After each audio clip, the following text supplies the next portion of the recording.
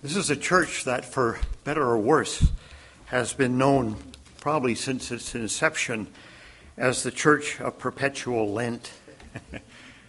I'm not sure for any of the reasons that we should have hoped, but I think we perhaps deserved it. I'll take ownership for that anyway.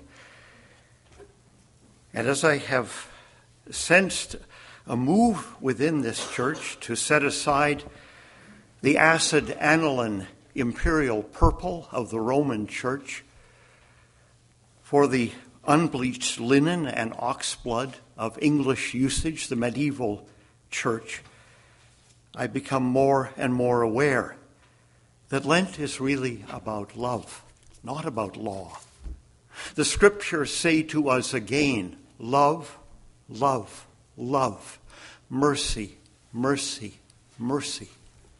But we, conditioned perhaps by that imperial church, hear law, law, law, judgment, judgment, judgment. And the whole pretense of Lent is our ability to impose enough judgment on ourselves that God will somehow pass us over as he looks for someone on whom to bring down the hammer. It's not that judgment isn't there in our soul, as we see in the psalm we've heard, the psalm that the reformers spoke on their way to their execution. But I think I can say that the judgment we feel about sin is the judgment we bring on ourselves as we grow close to the God who is ready to give us forgiveness. Sin brings with it its own punishment. Sin pays a wage, and the wage is death. And the God we see, even in this canticle from the Apocrypha, for heaven's sake, is pleading with us to rend our hearts, to accept the forgiveness he is doing everything he can to offer. And when Jesus comes, that offer is put on the table. So it's Alexander Schmemann who notes, the Lenten season is meant to kindle a bright sadness within our hearts. A bright sadness, not a dull gloom, a bright sadness. Its aim is not the despair of defeat, the discouragement that accompanies the discovery that once again we can't do it, we can't be perfect, we can't live sinless lives, so why even try? We'll give up chocolate for a season, go off Facebook, and by that ruse we will win our way back into the heart of God somehow. Lent is not made to inculcate guilt or to evoke gloom in the soul. Far from it. Sin is far too serious for such a tepid response. Our fasts are for a catharsis, for sure, but for a purification, not a putrefaction, a celebration of life, not a flirtation with death. Jesus, after all, has settled that, I would have thought. Has he not? Why do we then put him back on the cross again and again and again? He who, for our sake, he who knew no sin became sin, so that we might become the righteousness of God, has done his work. Why are we trying to do it for ourselves again and again? Is there then an expiry date on the atonement? No. We don't fast to worm our way back into that state where, half in love with easeful death, we surrender the struggle for virtue and succumb to the lure of the couch and the easy chair and the uneaten chocolate bar. Our little detour of self-denial has one aim in reality, our affirmation and our encouragement. There's nothing wrong with self-denial. But we have to see where it leads, and that's to the resurrection. And Lent counts down to the resurrection. Jesus says, but when you fast, anoint your head and wash your face. That your anoint your head. Get ready for worship, he's saying. Get ready to praise God. That your fasting may not be seen by others. That the signs of your repentance may not be seen. but by your Father who is in secret. And your Father who sees in secret will reward you. We do without undergo our self-denial not as a demonstration, a public statement of our commitment to the King of the kingdom of God and his claim on our lives, in which we proclaim, nothing we do matters to you, nothing is ever good enough, but I'll try again, what have I to lose? No, we signal our desire to do without, to self-denial, as a love note to the lover of our souls.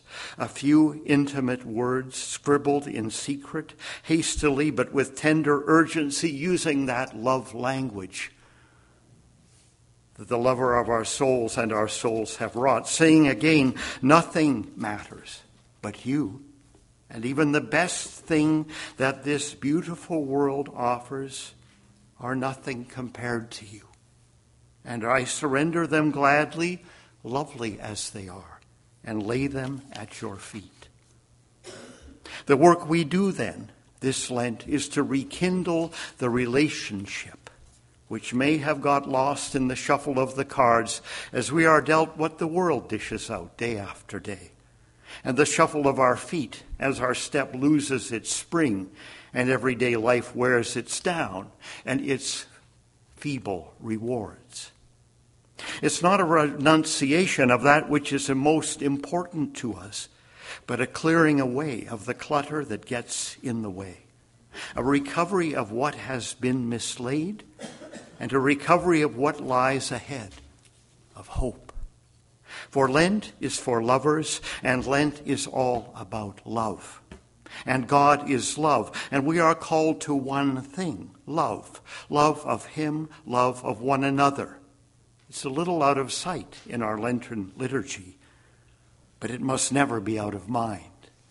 So may I suggest, rather than turning inward and seeking to scour the depths of our souls for the things that get in our way and impede and inhibit our ability to express our love, may we turn rather to those we love.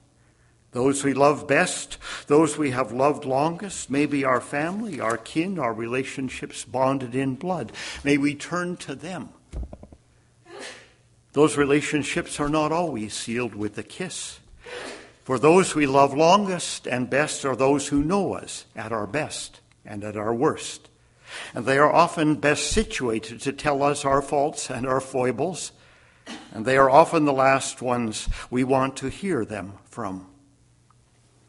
But when our relationships founder, those we love most so often hurt us most. Why? Because we love them. Because so much has been shared. So let's try to listen to them. To stop and pause and draw them out when they say something that cuts us to the quick. Even if they share their insights in ways that hurt us. Let's hear from them. And let's also look to those others who so quickly get under our skin, irritate us, drive us to rage. Maybe not those we grew up with, but maybe those we work with, maybe even the most casual acquaintances. What is it about them that we so dislike, that haunts us, that obsesses us, that hooks us and won't let us go?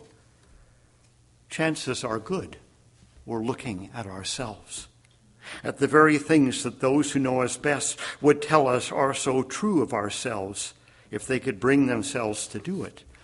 We project those things on others, and they bounce right back at us.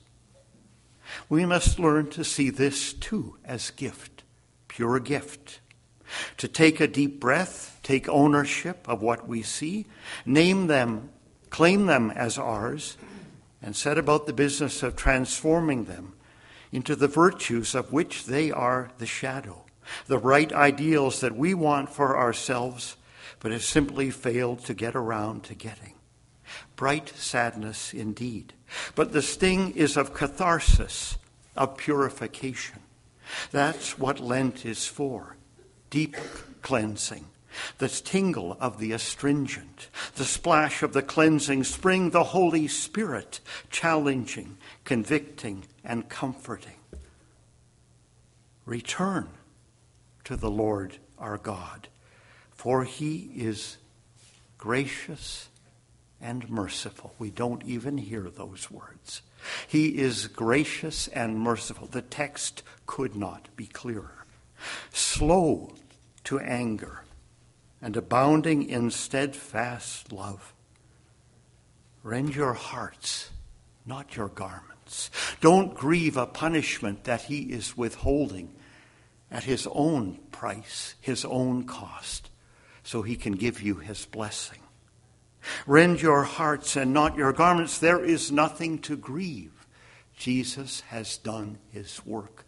The Holy Spirit is working too for those who are children of the Most High. No need for sadness, only for hope. Life in Christ is renewed and always renewing. And for every act of repentance, of turning, of setting some false and fleeting thing at his feet, in which we have foolishly invested our ultimate hopes, there is joy, joy in heaven, joy on earth. At the end of this service and every service in Lent, we will turn and face that great wall as we hear the dismissal gospel, the gospel of the Good Shepherd looking for that lost sheep. Every other symbol has been shrouded. But that beautiful painting that Joel Sheasley has gave us of the cross springing to life in a great tree on whose branches all of the new creation nestles, from whom springs of living water burst forth, that tree is the symbol of our hope.